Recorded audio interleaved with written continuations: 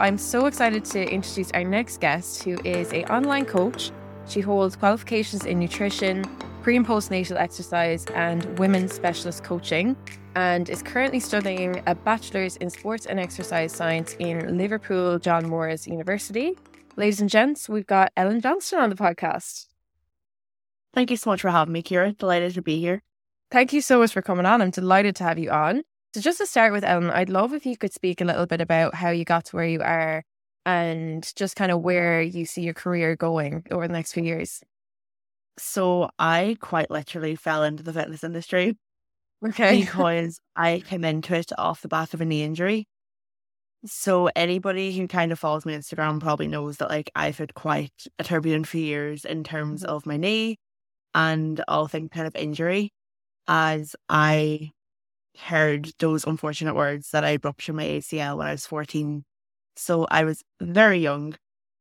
I was out for 16 months at that point, and I went back and unfortunately sustained a subsequent injury off the back of that, which meant that I could no longer play Gaelic football or any contact sports for that matter.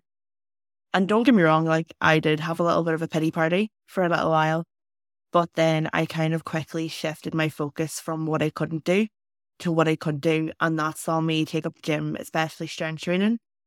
And it kind of went against everything that we were taught growing up, women shouldn't lift weights, we should only do cardio. So I kind of fell in love with strength training, and I was like, you know what, I would love to be able to go on and educate others after, of course, educating myself, because you can't teach somebody else if you don't know it yourself. So I got my personal training qualification when I was 17. So I was pretty young, and I started training people in a private studio, and I absolutely loved it. So then I done my leaving cert last year. Oh my God, I can't believe that's a year ago. But I then took a year out and started online coaching, and currently now doing my sport and exercise science degree in John Moores, as Kira mentioned, hoping to go on and kind of do biomechanics analysis while also sticking within the realms of online coaching as well. And what would you say is your biggest motivation? Is it kind of coming from that place of being injured, or has that changed over time for you? I think for me, it's definitely rooted in that experience with injury, because I think I realised the importance of exercise so early on. And by building that foundation now, or anyone, no matter where they are in their life, will stand to them as they get older. So it's kind of trying to get people to move away from just fixating on chasing weight loss or muscle gain, and kind of just focusing on health and functionality to improve your quality of life and longevity as you get older. Because I think we get so fixated on the here and now that we're oh, it won't matter in 30 years time. But realistically, what we do today is what's going to benefit us further down the line. So I think for me, that's my biggest motivation. Yeah, and I think you're coming from such a good space of this is I suppose, would you say it's something that's your purpose? I think so, yeah. Yeah. I think starting out, I was I don't know, because I remember I was quite young when I got my qualifications, and I remember one of the boys in my year at school was they were Ellen, you're a girl, you're 17, nobody's going to purposely pay a 17-year-old to train them. But I think because in my local area, people knew me and they felt they could trust me, that they felt comfortable coming to me for training. Mm-hmm. And then obviously then went on and got more qualifications, and you kind of build that level of trust with people. So I definitely feel right now, I am where I'm supposed to be. Yeah. I think it's honestly incredible how you've achieved so much at such a young age. Even to think of doing a PT course at the age of 17, I think is insane. But I know for me, when I was studying, I felt I needed qualifications to validate me. And I felt I need more qualifications. Even still now, I'm kind of oh, but I'm not a dietitian. I don't have a PhD. And is that something that you have ever felt in terms of your qualifications? And I know obviously, working at such a young age in the space, have you kind of felt that way as well? Yeah, I think coming from my age and stuff, I've always felt I'm not experienced enough, I'm not qualified enough, I'm not good enough. And when I was working in person, I was in a really toxic environment and I was continually made feel like I wasn't good enough at my job. And then because you've been kind of taught that for like, I think I was there for over 12 months. When you leave, you're kind of still holding on to that belief. Mm-hmm. But it's only in the past kind of couple of months I was kind of like, you know what, I am good enough. I have my qualifications and my clients stay with me. So like that's proof that I am good enough at my job to do what I do. But like 100%, like especially in social media, you see people being like, oh yeah, I done this and I done that and I'm doing this at the minute. And I'm like, should I be doing something else? Yeah. It's that comparison piece, isn't it? And like, how do you avoid comparing yourself to those coaches that are in the industry for 10 years or so much more experience? How do you kind of navigate that? It was actually something that's, forgetting now what podcast it was, but they were on about like imposter syndrome and stuff. And they were saying that basically you don't have to be the best coach in the whole entire world. You just need to be the best coach for your clients. And if you focus on doing right by your clients, then you literally can't go wrong. And I think that resonated so much with me because you can look at people, as you say, have been in the industry for like 10 plus years and be like, oh, like I'll never be at their standard or I'll never be like in their shoes. But your clients aren't paying you for them. They're paying for your service from you. So by focusing on being the best version of yourself for your clients is kind of what's helped me move away from it. And I definitely think it's allowed me to show up better for myself because I'm not constantly being like, oh my God, I'm not good enough. I just show up and I'm like, you know what, like I'm doing the best I can and that's all I can ask of myself.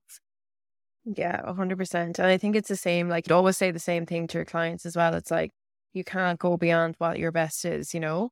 And just in terms of your injury, how do you kind of deal with the kind of mindset struggles with that? You know, I know a lot of people, they kind of feel completely lost in terms of training and life and everything, especially when training is such a big part of your life. How did you kind of come out of that sort of slump with that?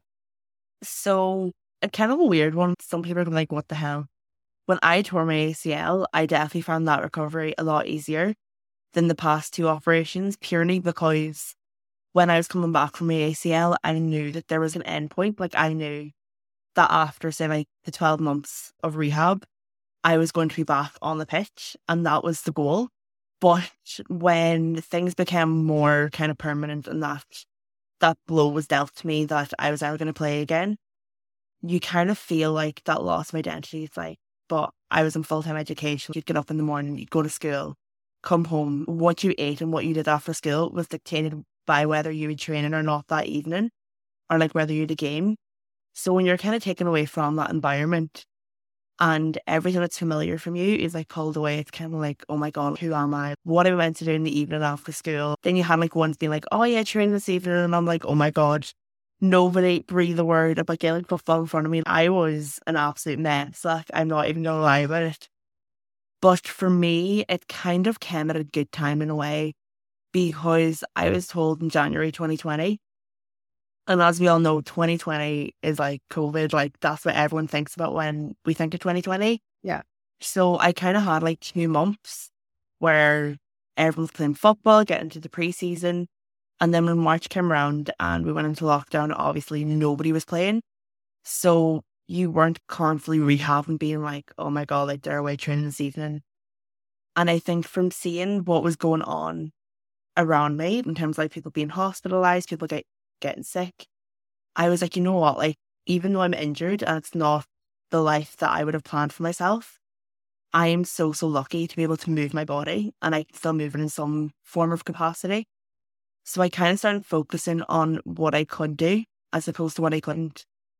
Because I think if you get so bogged down, like I can't run, I can't play good football, I can't do this, I can't do that, then you're continually going to feel like you're not getting anywhere because you aren't where you feel like you should be. Whereas if you kind of just focus on what you can control and what you can do, it's going to yield far more benefit than getting frustrated. And that is something that has helped me massively and continues to help me, like especially at the minute because I'm on operation number 3 and this has been the slowest recovery. And I just found myself thinking, I should be here, I should be there. But I was like, you know what? I'm so grateful that like I'm at the other side of it and I am recovering well. And I'm able to do like so many different things. So I think just focus on the here and now and what you can is so important. Yeah. And I think you learned a lot of hard lessons very early on. So what would you say to anyone that is kind of at that stage that are a little bit younger, like 15, 16? What would you say to someone like that if they are wanting to improve their health and fitness? Because obviously when you were at that stage, you were very advanced. I think like you're kind of like forced into it. Like if you're injured, Yeah. it's kind of like, okay, this is what you're going to do. But I think for me, the biggest one is just be careful what you consume on social media, because there's so much misinformation out there, and there's people out there who's kind of like promoting things that really are not that healthy, you know, eating extortionately low calories or doing this really intense exercise regime. If something seems like too intense or too good to be true, it more than likely is. And even if you have like that familiar face, like locally, whether it's a personal trainer or somebody that works in the club, or even someone like myself or Kira that you follow on Instagram, don't be afraid to like drop them a message and ask for a few pointers, because I would far rather help somebody and prevent them from going down the wrong direction than for them to fall in the wrong hands of somebody who's purely just out there for themselves. Yeah, I think it's such a difficult thing to navigate, you know, what's reliable information and what's not. What advice would you give to someone if they're kind of looking for advice and what to follow and what to ignore on social media? Oh, I think, like you said, like it's a hard one because there's so many pages out there nowadays, and then you don't know who's qualified and who's not qualified. But if you kind of see someone and the content that's on their page seems reliable, and like you can just tell from looking at their page that like they genuinely want to help people, then more than likely they are a safe person to trust. But if you have somebody who's like kind of like polarizing certain audiences, like, oh yeah, like you need to be in the gym like 6 times a week, or you need to be eating this amount of calories, it's kind of like very hard and fast rules, then kind of stay away from that, because they're probably selling you what worked for them. And it's not something that can be tailored to you. Like what works for me mightn't work for Kira, and vice versa, because we're all different. We all have different anatomy and physiology, all different lifestyles, different demands. So instead of comparing yourself to something on social media, just be like, okay, this is where I'm at. Who is going to help me get to where I want to be? Mm-hmm. Yeah, I think that's really solid advice. And like you said, you know, it's very hard to know on social media, but you can often just tell if someone's trying to sell something or if they're really genuinely trying to help people. Also, if they have a load of promo codes in their bio, that's normally a good indicator. Yeah, the red flag straight away. That's a good one as well.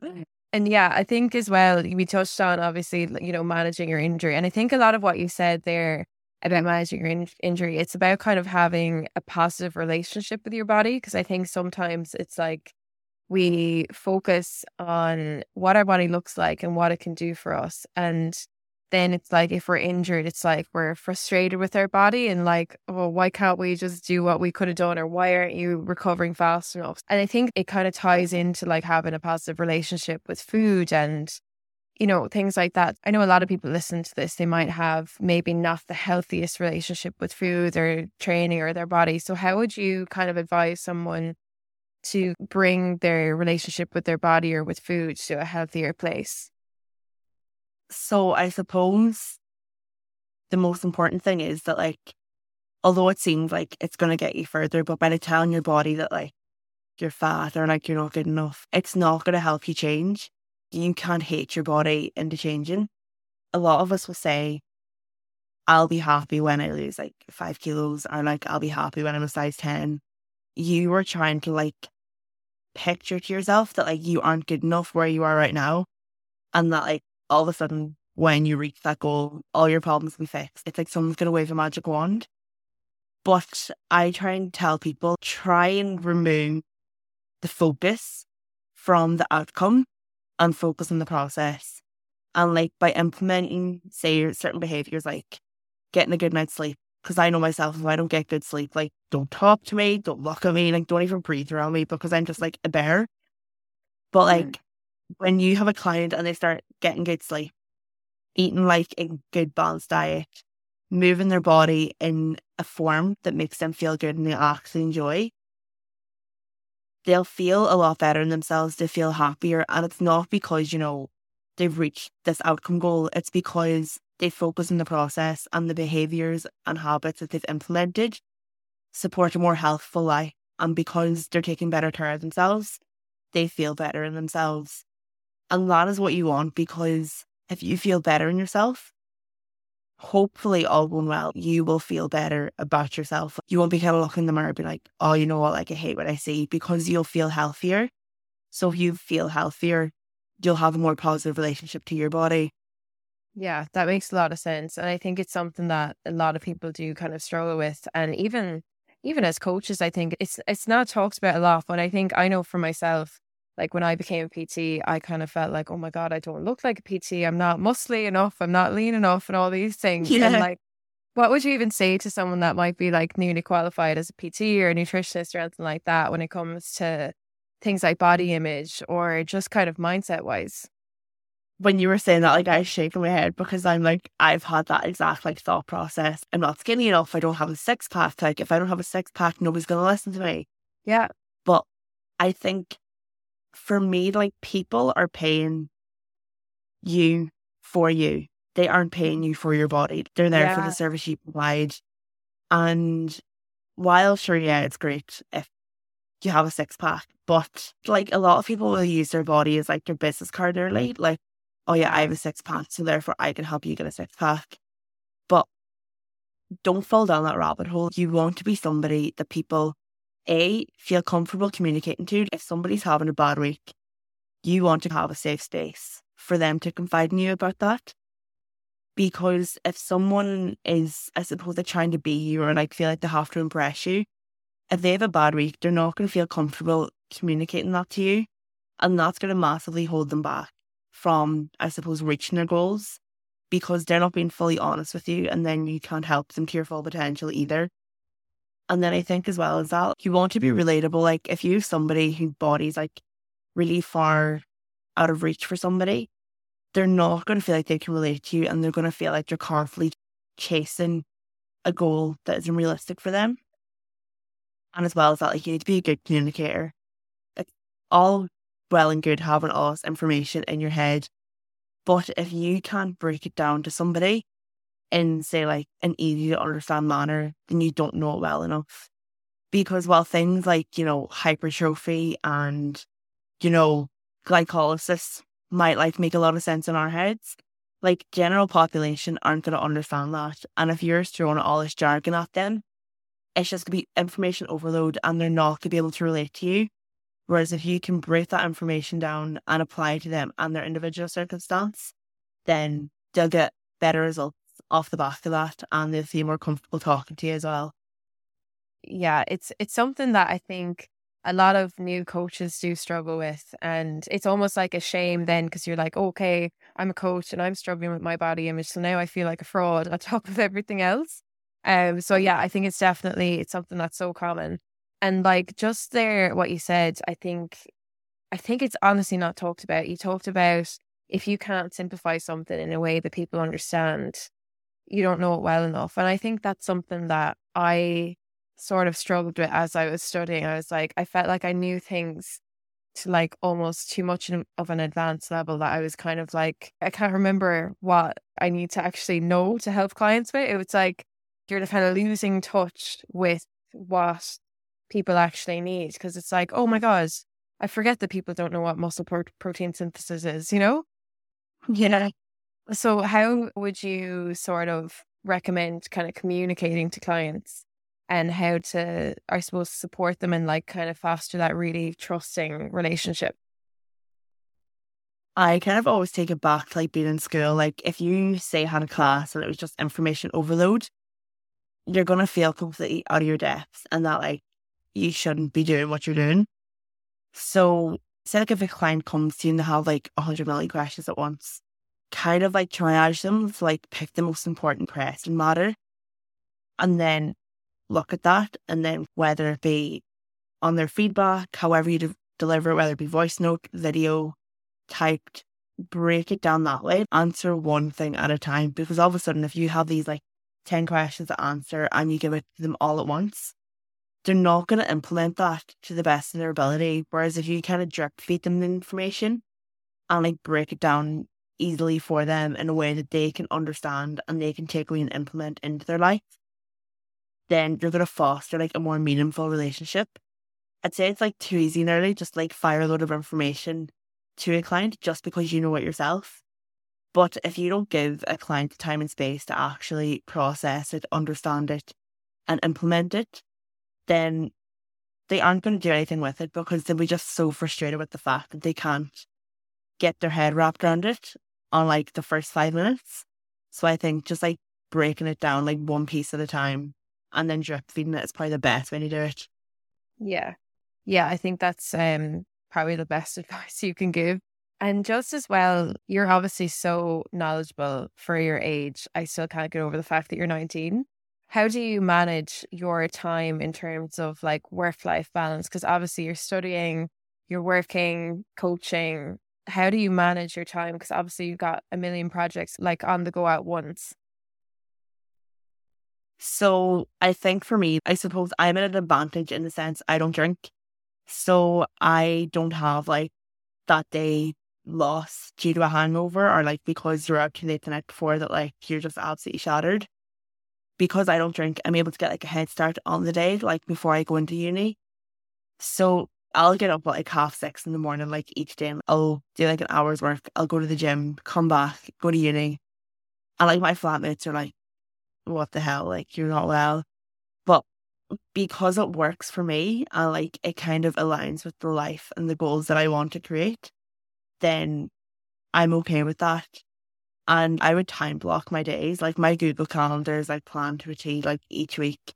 There's lectures in there, downtime, mealtime, time for friends, time for training, check-ins, client work. And then of course university work because that's the most important thing nearly. But obviously things are going to change like day in, day out. Like some days you might have a lecture and you're absolutely wrecked and you're like, I actually don't think I could fit any more information in my head right now. Like just being flexible. If I get up in the morning and I look at my to-do list and I know that like I have a heavy day in uni ahead for me, I will prioritize it. I'll break it down like 3 sections. So it's kind of like your P1 is the most important things, like non-negotiable, they need to be done. It's like obviously that's things like, I know for me, training's a non-negotiable because that allows me to show up as the best version of myself, not only for myself, but my clients and any other interactions I have throughout the day. And then, of course, going to university and little things like that there. And then I'd have like P2, which is things that are second most important. So P1 comes first, and then ideally you'd want to get like all your P2s ticked off. And then P3 is kind of like, they're not the most important. It's like if you don't get them done, then like it's okay. They'll wait till tomorrow. Like it's not like the whole ship's going to come falling down if you don't get them done. Like they can wait. So I think kind of having that little system in place just breaks things down a lot for me and I'm better able to manage my time. Yeah, that's so clever. Where did you even learn that? So good. Actually, it was like, I think it was a Dr. Guy McGowan had it on his Instagram and I was like, that's actually really smart. Yeah. No, prioritizing it. Yeah, I think it's so important. Even like, you know, when you're kind of working for yourself, I think it's so important to like learn to prioritize things like that. And just in terms of like your drinking, have you always been that way or did you kind of give it up at some stage? So I used to drink and I would have been that person. Like I'd never go out for like just 1 or 2. Like I'd go out and I'd get absolutely like ruled off. And anybody who kind of didn't know me in that part of my life was probably thinking, oh my God, like she wouldn't strike me as that kind of person. But I think for me at that point in my life, like I was using it as like an escape because I hadn't actually faced like my own like demons and stuff. And then it wasn't then until I kind of like started speaking about it and I got the help that I needed and I started on antidepressants that like somebody said to me, like, why are you drinking? Because like they were trying to achieve like 2 separate things. It's like obviously antidepressants are like bringing your mood up, but alcohol is a depressant, so it's trying to like counteract that. So I would find like after I would drink, instead of like coming back to like my baseline state, I would like come back lower. And it would just take me days to get back to like my normal self, like in terms of energy, mood, and just everything in general. So I was like, you know what, like if something's doing me more harm than good, then like why am I continually doing it? So I was like, you know what, like I'll just like go sober. And honestly, I don't regret it. Like, 'cause I know some people are like, oh, but like you're at uni, like would you not drink? And I'm like, no, because I know for me that's not a good thing. Yeah. I think it's so refreshing to hear someone like you speak about like your mental health so openly because, I feel like even I look up to you and I'm like, wow, like she has her everything together and like, she's so together for someone that's 19. I'm like, oh my God, I'm 25. Like, how is she so together? So like, it's so easy to make your life look a certain way on social media, but like you being so open about talking about mental health and things like that, it's great to see that. And like, for someone that might be in a similar position where, they use alcohol as an escape, like how did you sort of move away from that and still feel like you had, a normal social life and things like that? How did you manage all that? I think especially in Ireland, there's such like a drinking culture. And if you say like, oh, I don't drink, it's like, oh, but like, why do you not drink? It's like, it's a negative thing. Like, there's more stigma with not drinking than there is with drinking, which to me is like, why are we like this? Because if you're going out like weekend, week out, and like that, you're trying to use alcohol as an escape, and you know yourself, it's not doing you any good and it's doing you more harm than good, but you're kind of like still doing it because you're afraid of like what people will say or what people will think. Like, you don't have to explain to people, like, if you decide to take a step back from drink, Yeah. because they don't know your story. They don't know like what's going on for you in that individual moment. And I think we have such a tendency to like over explain ourselves that like everything we do needs to have a justification. Hmm. But if you don't want to like tell someone like why or like why you chose not to, you don't have to. Like, that's your story and only your story to tell. Like, it's your life. And like, you don't want to be thinking, oh, like I went out and I got drunk on like Saturday night and like I know I shouldn't have, like I would have been better like staying in. But like, I think having that like know how to go out to not drink and still know that you can enjoy yourself and be social is so important, because people are friends with you for you.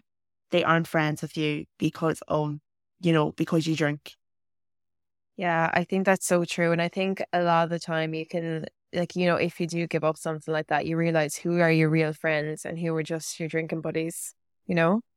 Definitely, because I think when I stopped drinking, like I stopped drinking when I was doing the leaving cert because I was like, I don't want to be going out getting drunk at the weekend and then, not being able to do anything on Sunday, because Sunday was always like my most productive day. So like I'd stopped drinking, and because I'd qualified as a personal trainer not long before that, a lot of people were like, oh, like she's getting like really into herself now because she's a personal trainer and this is why she stopped drinking. Like, it's all work related and like all appearance related. And I was like, absolutely not. Like, it couldn't be further from the truth. Like, I'm not drinking because it doesn't suit me and it makes me feel worse than what it does. Yeah, and even comments like that, like, oh, she's gotten really into herself and things. People like that, you need to surround yourself with people that are gonna like build you up and support everything you do. People like that, they're not that don't support like your dreams and your goals and don't understand it. It's okay to kind of let those kind of people go or just like keep them at arm's length. I think it's so important, especially if you're, trying to improve yourself. And I think a lot of the time, if people are trying to like improve their fitness and health, it's like you can get a lot of these kind of comments that are just unhelpful. What advice would you give to someone if you're getting comments that are just a bit unhelpful?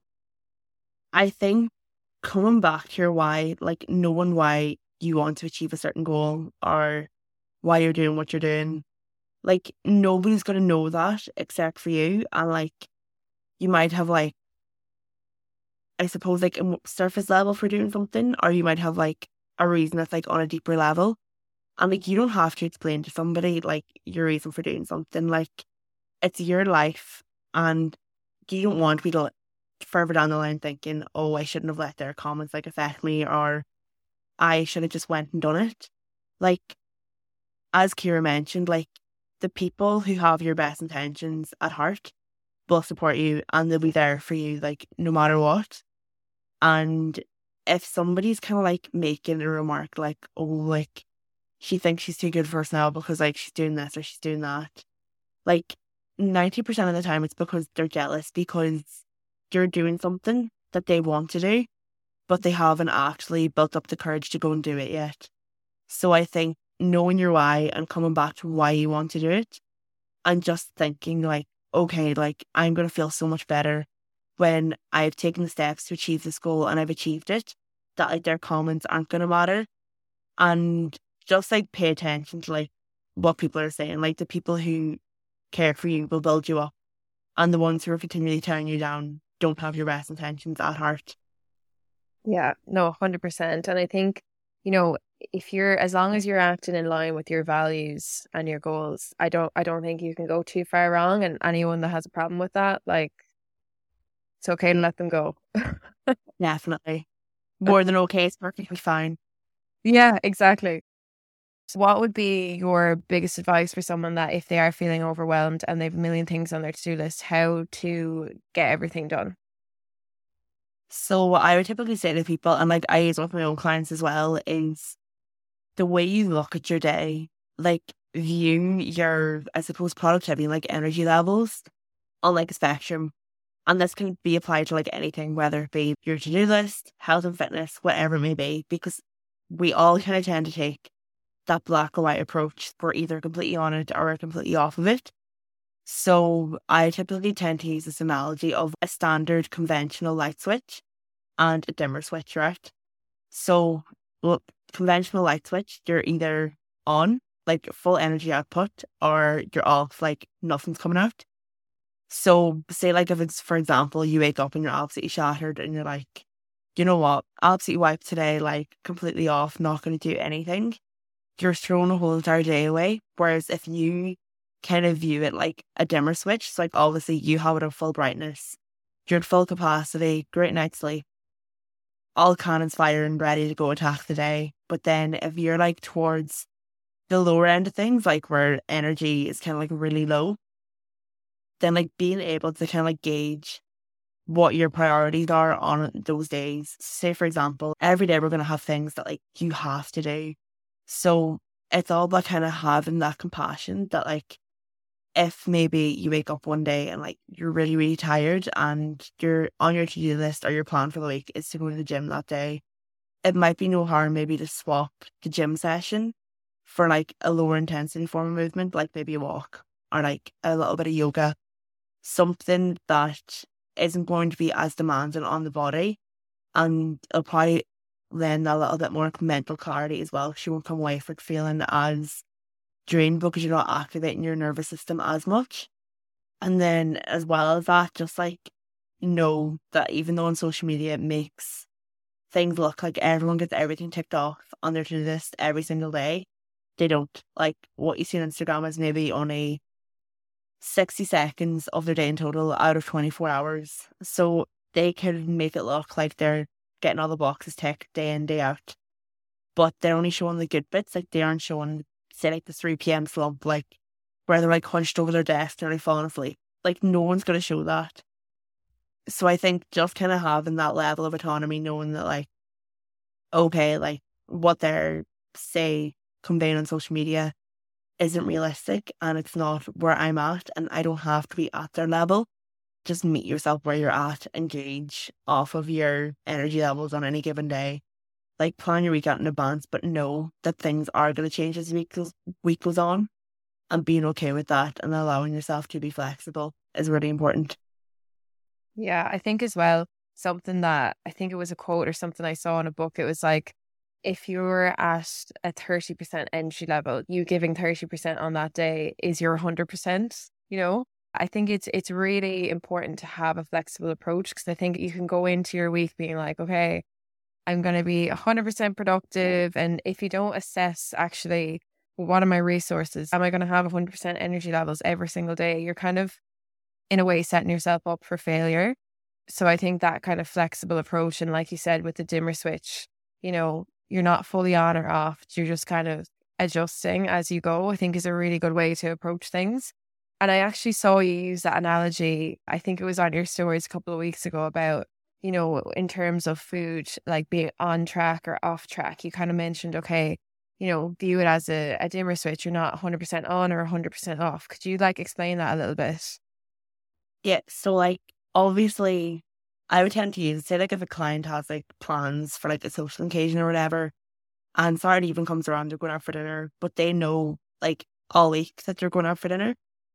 And maybe come Saturday, they're like, you know what, like, feck it, out for dinner this evening, I'll just like write the whole entire day off. But like, you break your day down, say like you're going out for dinner, that's one part of your day. You can still make good decisions throughout the other like 75% of that day, whether it be breakfast, lunch, your snacks, getting a little bit of movement in. There's so much room for progress there, as opposed to like being, feck, one meal out, I'm just completely throw it off.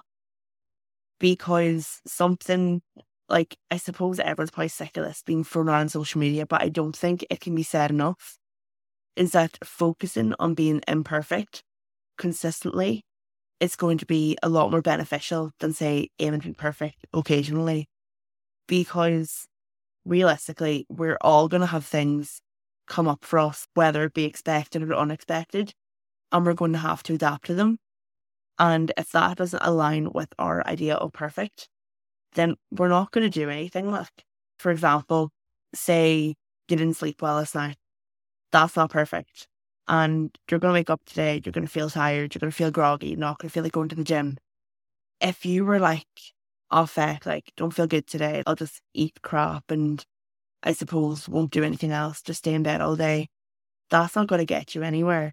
Whereas if you're like, okay, I may be tired today, but I know if I get up and I have a good nutritious breakfast, like some fruit in there, some carbs, then I'm going to feel better. And then if I go out and go for a walk, then like it might make me feel a little bit more energized and ready to get up and attack the day.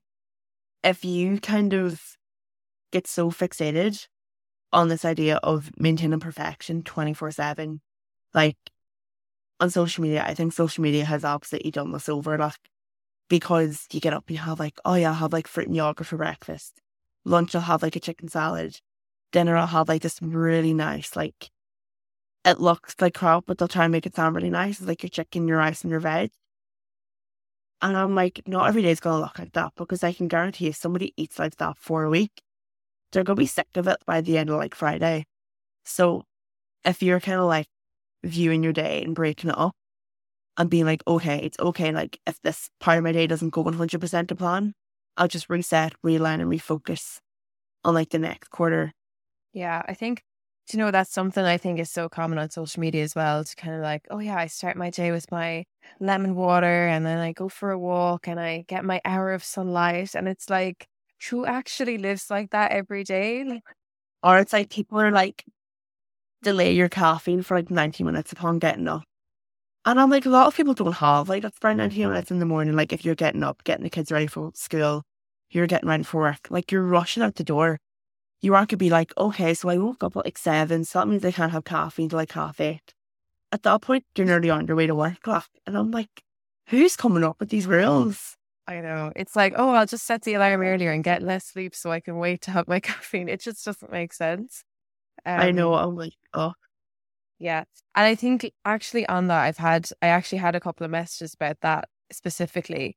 And oh, like, yeah, it's so fun. I see it all over social media since, but like, there's a lot of messaging and it's actually from people that do have credentials and things like that. And, like, of course, we're all going to get things wrong sometimes. So how would you kind of judge in those kind of scenarios? Say, if someone that's, a doctor has all these credentials says something like, oh, wait 90 minutes before having caffeine. How can you tell as someone that doesn't have a nutrition qualification what's, BS from what's not? Because I think that's something that's very difficult to decipher. Definitely. I think as well, like, especially for us, if we're seeing these people like these credentials and we kind of see like them on a hierarchy, we're like, oh, like, if they have no qualifications, then me, they're like, it must be true, like they must be right and I'm wrong. But I would typically say to like clients that, like, for example, if you're thinking about like that 90-minute caffeine rule, like realistically, if you sit down and you're like, are you going to be fit to apply that to your life? You might be able to give it a go for like a week, but then you find, you actually feel worse because like that, you've gotten up maybe an hour earlier in order to have this cup of coffee and like align with this rule that's been set by some person you follow on the internet. Like, it's not sustainable for you and your lifestyle, and it doesn't suit it. If you're looking at something, ask yourself, is this going to improve my quality of life? Is it sustainable for me? And does it actually fit into my lifestyle? And if the answer to those 3 questions is no, then it's probably not worth losing sleep over. Because at the end of the day, like, if you're taking the steps that we all kind of recommend, like trying to be that little bit more active, including more colour into your diet, reducing your intake of processed foods, getting better sleep, those are the most important things. And by getting too fixated on the fine details that are fired around on social media, you'd continually be getting so frustrated at yourself, being like, oh, but like, I've just got this nailed down, and all of a sudden, like, your man over in the corner is like making this recommendation. No, like, focus on what's going to help you reach your goals within your lifestyle and your individual circumstance. Because just because he has like the spare 90 minutes in the morning to delay his caffeine doesn't mean that, like, myself or anybody else is going to have that spare 90 minutes. Don't compare yourself to these like rules that are set by somebody else, because they don't know you. They don't know where you're at. And if you have a coach and they're not recommending it, then I'd say don't stress about it. 100%. I think sometimes, especially if you're someone that is trying to improve your nutrition and you're really trying to be optimal, I think what I say over and over again to people is focus on being practical over being optimal, because something on paper might be optimal for, the elite athlete trying to get those 1%. But if it's not practical to fit into your lifestyle, then it's not optimal for you. So it's like, as you said, it's just about like trying to get the low hanging fruit, focus on the absolute basics. Are you getting your sleep? Are you moving every day?